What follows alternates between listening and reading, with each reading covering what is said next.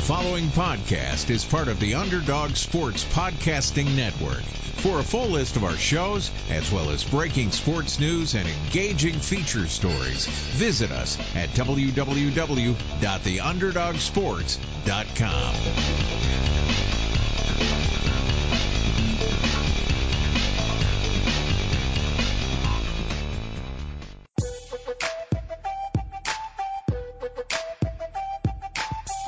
Welcome to The Leftovers, brought to you by the Underdog Sports Network, with Josh Dunn, Anshu and Dan Bauer.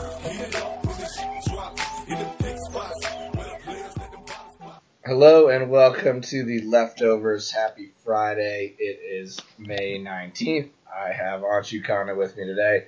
I am Dan Bauer. Josh Dunn, we will be missing. Hopefully you are doing well, my friend. Anshu, thanks for joining us today. Hey, no problem. I think Josh is out in wine country, not W-H-I-N-E. There's a little play on words for you. But yeah, he needs a getaway from this Cavs thing, so hopefully he's enjoying himself out there.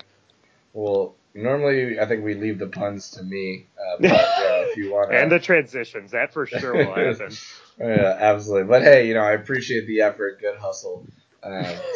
Some real good effort out of the Houston Rockets. There it is, last night. right off the bat, guys. 127-105 over the Golden State Warriors in a game that, again, another one that wasn't really even close, kind of the theme of this playoff. So the guys that you had mentioned specifically on our last show who needed to step up, Ariza and Tucker go for 41 combined. Capella's still pulling up the rear with only 5 points. Chris Paul with a slightly off game, 16. James Harden goes for 27 and 10. Another great game for him. So Houston right back in this. So Anshu, my question for you, is this a flash in the pan? Is this one game out of a gentleman's sweep? Or does Houston actually have a chance to get back into this thing? They're in it. But, you didn't even mention Eric Gordon, who is the guy that I think changes the dynamic of this series. If he is anywhere near to what he was like last year when he won sixth man or during this season, when he shoots well, it opens things up for them. But to answer your question, maybe it's not a gentleman's sweep. Maybe it goes 6, but I don't think anyone in Golden State is worried. Like, I don't think anybody on that team is nervous at all. It felt like they were just sort of not into it. And, I don't know. I don't, not to say they're not into it, but like Kevin Durant was playing really, really, really well. And, I think Steph is going to get it going when they're at home. Their role players will get it going. I don't think this game is going to carry for the Rockets. Yeah, you mentioned Gordon goes for 27 points, 6 of 9 from 3. Nice. Very nice. A great game for him. So, kind of looking forward to the next couple of games in the series. I know you don't have any faith in Houston, but if Houston were to be able to pull it off, do you think there is a magic formula that if somehow everything falls right, they actually can pull off a series win? Well, the formula is going to be to take the air out of the ball, steal one in Oakland. If they can do that, then they need to ride out their role players, their shooters at home in Houston for the other 2 games left. And that's the formula. They got to steal one and they got to sweep at home, because at home, they're a different team. We didn't see it in game 1, but you definitely saw it in game 2. I can guarantee you there won't be a 20-point win on the road against Golden State for Houston. But I think the problem with saying all that is, like, at the end of the day, they're just going to have to play their A-plus game, and they're going to need Golden State to play like a C-minus game. How often is Golden State going to score like right around 100 points? It's just not going to happen with all these guys healthy. The one thing I think, and you sort of talked about this the last few shows, but if Steph Curry is not healthy, if he's like at all not 100%, that opens the door slightly. But I've always said the difference between these two teams is the Rockets' third option would be equivalent to the Warriors' like 8th option. Like, they're just so good and so deep with blue chip players that it's just tough to picture Houston even hanging with them, even keeping games close. Like, every shot it takes so much effort for Houston. I feel like, I know not last game notwithstanding, but I just think it's so much easier for Golden State to manufacture points. Well, with what you can picture coming into this weekend, so Cavs Celtics play Saturday. That was a stretch. Yeah, it was. It's late. 6.5 point favorites over the Celtics on Saturday. Obviously, Rockets Warriors play on Sunday. So give me your quick predictions for who comes out on top in each of these games over the weekend. Oh man, I was very confident in the Warriors Cavs final. I think that 6.5 is a stretch right now, the way that the Celtics are playing. I still think the Cavs are going to pull this whole thing out, but I mean, they need to cover that spread really if they want to, if they really want to inflict their own impact into this series and regain they can't get home court advantage anytime soon. They need to get themselves back in this because they go down 3-0, it's all over, obviously. So, this is obviously super important, but it's also just like we need to show them we can hang. And I think this is something the PMT guys said, but, the role players played much better at home. So I expect a much better game out of J.R. Smith. Can't get much worse than 0 of 7 from the 3, obviously. But, those guys, George Hill, Kevin Love, those guys all need to thrive off that crowd. They need to cover this and really get back in the series. And as for the other one, I expect Golden State to go home and blow the doors off of Houston. I think Houston will try to come out and slow it down. And I just expect one of those explosive Golden State third quarters, a patented Hampton 5 third quarter, and just really run away with this in Game 3. From the worst nickname in sports to maybe the worst team in sports, officially announced the Cleveland Browns will be on Hard Knocks. One of those things. Nice. That was good. Thank you. Been long rumored, but it's now official. As of today, HBO announced it. The Browns announced it. Schefter broke it on Thursday morning. But Browns appear on Hard Knocks. I personally cannot be more excited. I know you're a big Hard Knocks guy. I am so stoked for the inside look at the Cleveland Browns, for the attention it brings. I think hopefully it spins a little bit more positive light for the franchise. And if nothing else, we get an inside look at Hugh Jackson's final couple of months in Cleveland. So I am personally excited about it. I love it. I don't get the hate of the kind of quote unquote distraction of it. These are professional athletes that are used to cameras being around all day. I really don't think the Hard Knocks guys being in there and one additional camera is really going to change that much. Obviously, you may get a little bit of extra showmanship, but with all the other problems this team has, I think a little showmanship is the least of what we can be concerned about going into the 2018 season. So I'm excited. I love it. I can't wait. What's your take? Are you excited as a kind of, as neutral as you can be with having some, very good Browns fan buddies? Are you excited to see the Browns on Hard Knocks? Do you think the average NFL fan is going to be more likely to tune into this than your average Hard Knocks? And, what's your take on the good versus bad of, just being on Hard Knocks in general? I think it's a great question. First of all, I love it. Like, A, because you guys are fans, it's awesome. But B, because we've had so many boring teams. Like, we've had the Falcons, God, just kill me. That was the worst season ever.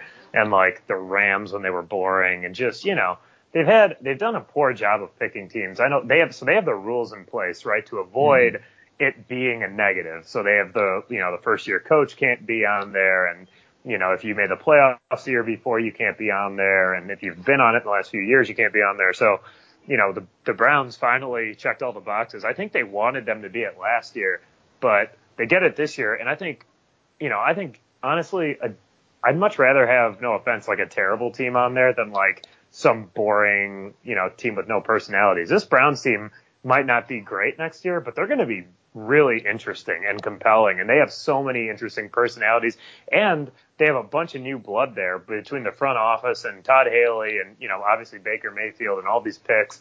I mean, I don't think they could have. I don't want to sound super biased here, but I don't think they could have picked a better team. The Browns fell into their laps, and I'm sure John Dorsey isn't super hyped about it, but I think it's good. I think it'll be good for Hugh Jackson to try to paint his own public picture. Although I think that it could go awry for him too. I love it. If I was on the team though, if I had a veteran quarterback, then yes, this is great. If I have a rookie, to me, this is the time to install and, remove distractions and all that. So I totally understand if Dorsey doesn't want it, but as a fan, I love it. Do you have a prediction on who is going to be the most likable character? I mean, we always have every year of Hard Knocks, it feels like it seems like there's somebody.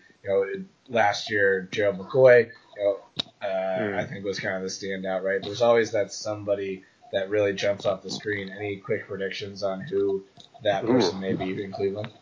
That's I should defer to you on that. I would say Joe Thomas. I'm sure Joe Thomas will have a role in it at some point, but I think Joe Thomas is incredibly likable, obviously slightly biased, go Badgers, but when you think about it, I'm just going to throw this out there. I think Josh Gordon is like a really interesting guy that we haven't gotten a chance to know, and I'm not saying that he's going to be like a really great guy on there, but I'm really looking forward to seeing him and being like getting his personality out there more. So I think he's good. Jabril Peppers is crazy. So I think that's going to be a fun thing. Damaris Randall obviously like ruined the Packers locker room kind of for a while, and they traded him because of it. So I think that that's going to be something to keep an eye on. Not ruined it, but he was a negative. I just think that there's a lot. There's so many interesting pieces. And then obviously you get the Baker Mayfield factor. I think Mayfield will go out of his way not to be that dude, by the way. I think he's going to try very hard not to be like the Manzielian type. Right. I think he's going to be as much of a hermit as he can. Absolutely. Yes. The Josh Gordon angle is very interesting. And also I think it'll give people a much greater insight into kind of, I think, who he's become in the past year or so. As a Browns fan, I follow him on all kinds of social media. He is at the Browns facility, it seems like every day, first thing in the morning, working out all day. I mean, it's fun. It's really exciting to see that as a fan of your team and as a guy that you're really rooting for. And hopefully a wasted autograph, not a wasted autograph on a Browns hat that I got. I think that he's a really interesting and good person, and I think that the stuff that's happened to him, like I think people automatically assume he's a bad dude for various stereotypical reasons, but I don't see that, and I agree. I follow him on social media too. I've enjoyed him. I think this is a great opportunity for his personality to shine in a positive light. I agree, and very excited. It should be interesting. You should be. That's awesome for a fan. It's great. And maybe maybe Baker will be a little bit more of a superstar than we are expecting, but I think you're right on that. I think he's gonna kind of hold himself up. But they have done traditionally in Hard Knocks. I know we're spending a lot of time on it, but I just think it's a really interesting case study. So they've generally, you'd think that the quarterbacks get a lot of attention until Jameis Winston last year. I didn't feel like any of the quarterbacks got any attention. Like you think back to all the different guys. We've had quarterback competitions, but they generally don't get too much. Like even Matt Ryan didn't get much. Like I think they're going to try to focus in, but like we said, like I think Baker is going to be on his absolute best behavior in front of the cameras. Mm-hmm. Yeah, it'd be fun. I personally can't wait for when we start, normally middle of August, we get the first episode of Hard Knocks, so cannot wait. Oh, man, so cool. Yeah, and another team that maybe surprisingly is going to get some August airtime, the Pittsburgh Pirates, still at the top of the division. In a big move today, they promote their number 2 prospect, Austin Meadows, send Sterling Marte to the DL. Austin Meadows, a guy who has long been a very top prospect in baseball, but is one of those guys that's consistently been more hype than actual production on some level. So absolutely, first year in 2013 to now, this will be his first crack at a big league roster. But really turned around this year. I mean, he's hitting 281 in AAA Indy for Pittsburgh. Now gets the call up. Should be interesting. It sounds like it's a short-term assignment, but as we were talking about before the show, you never know what some kid can do with an opportunity. So it may be a plan for a short term, and maybe he never looks back. But it'd be real interesting to see this struggle. I mean, his batting averages over the course of his time in the minors are kind of all over the place. I mean, even as low as 194. As high as 571. It's just all over the place of where he's at. Apologies, that was on base percentage. So 169, nice, lowest. Very nice. He's got. And highest at 360 or 529 actually. Take that back. We're all over the place with numbers, so skipping over that. Up and down guy, but any quick takes on Austin Meadows? Or as big baseball guys, I know we always get excited about top prospects more than the average person, but anything you want to toss in there about Austin Meadows?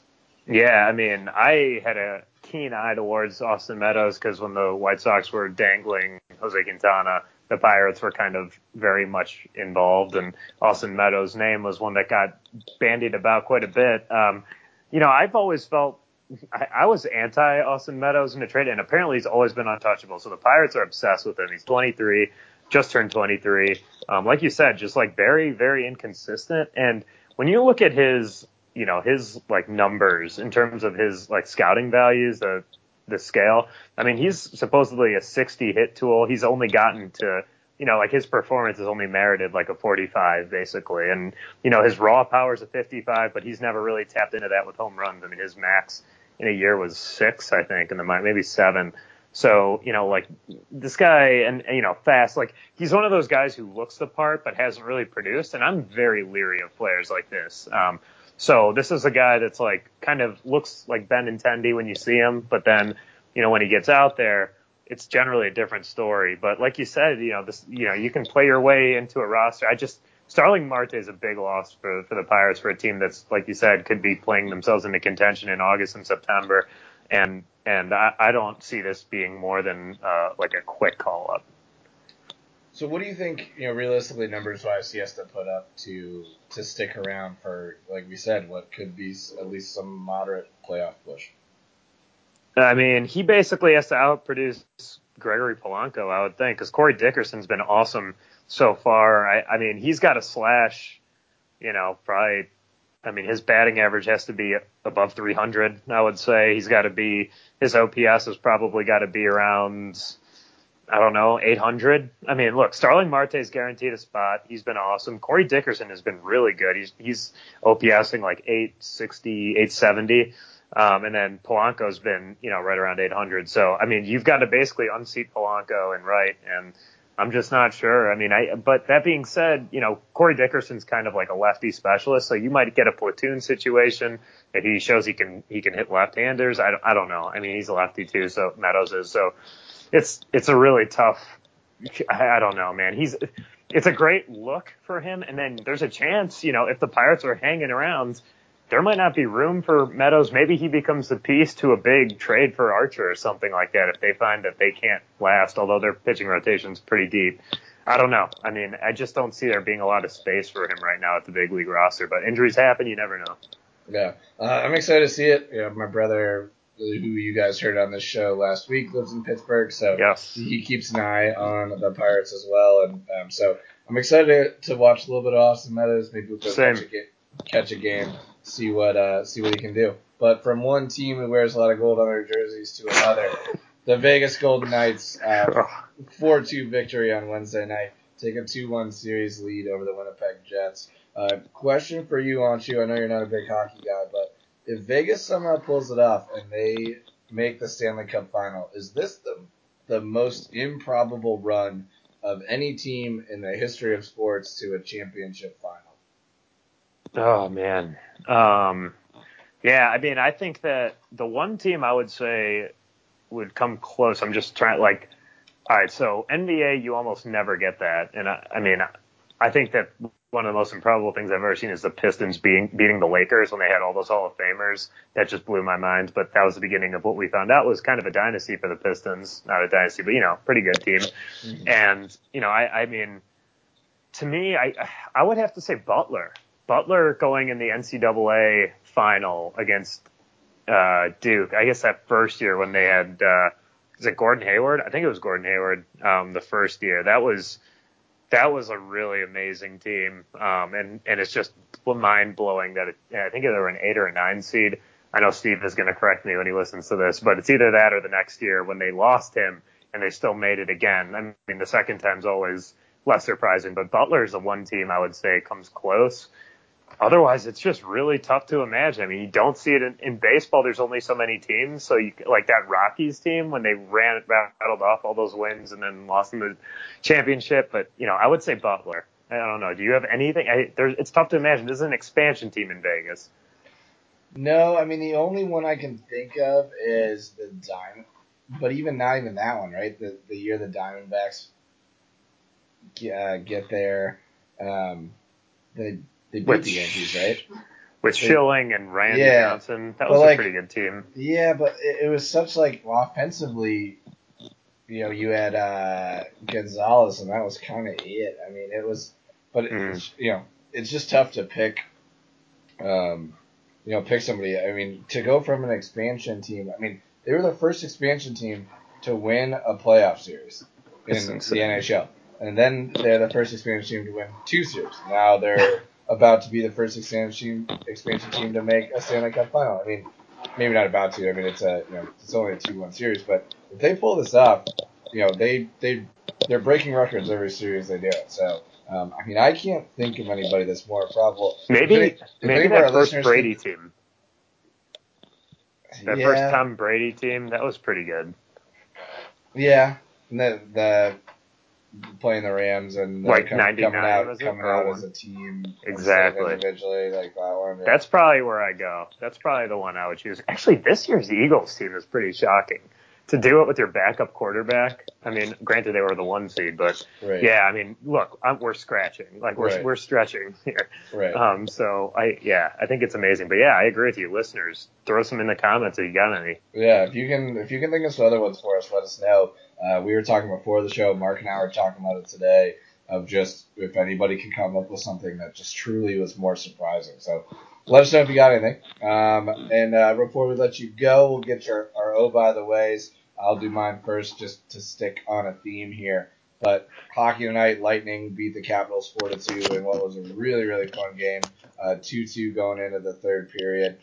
I got to point this out. If we have any Washington Capitals fans on here, the fact that your stadium is just the quietest barn I've ever watched is absurd. Like they go, I don't know. I doubt you watch any of it, aren't you? Because I know you're not a big hockey guy, but it's 3-2 with 2 minutes to go. The Capitals pull Holtby. They got a man advantage. They got 4 or 5 just great shots at the net, and it was still dead quiet. Like how you don't get behind your team, how it's not just an absolutely raucous atmosphere. We're both big Blackhawks fans.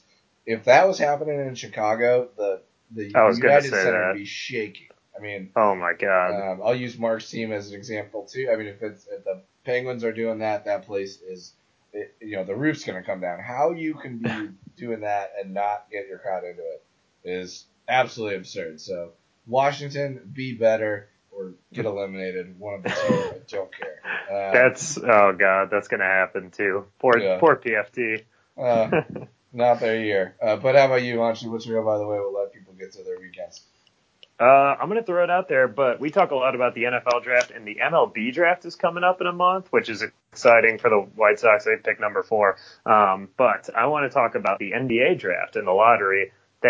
Immediately following the NBA draft is the NBA draft combine, and Mohamed Bamba today from Texas, the center, measured in with a wingspan of 7 feet and 10 inches. That is the all-time record. That's the longest.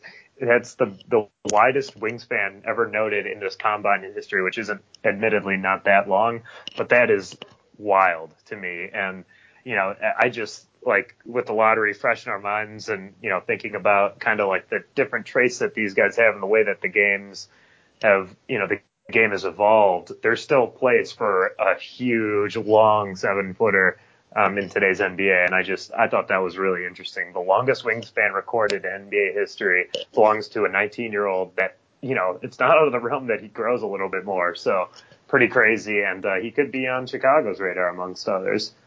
Well, we'll definitely keep an eye out for that. For now, I'm going to spread my wingspan across my bed and pass out. But as soon as I get this thing edited and uploaded. But for Anshu Khanna, I am Dan Bauer. Thanks so much for listening to The Leftovers. Have a great weekend, and hopefully we'll have the whole crew back for you for Monday's show. Take it easy.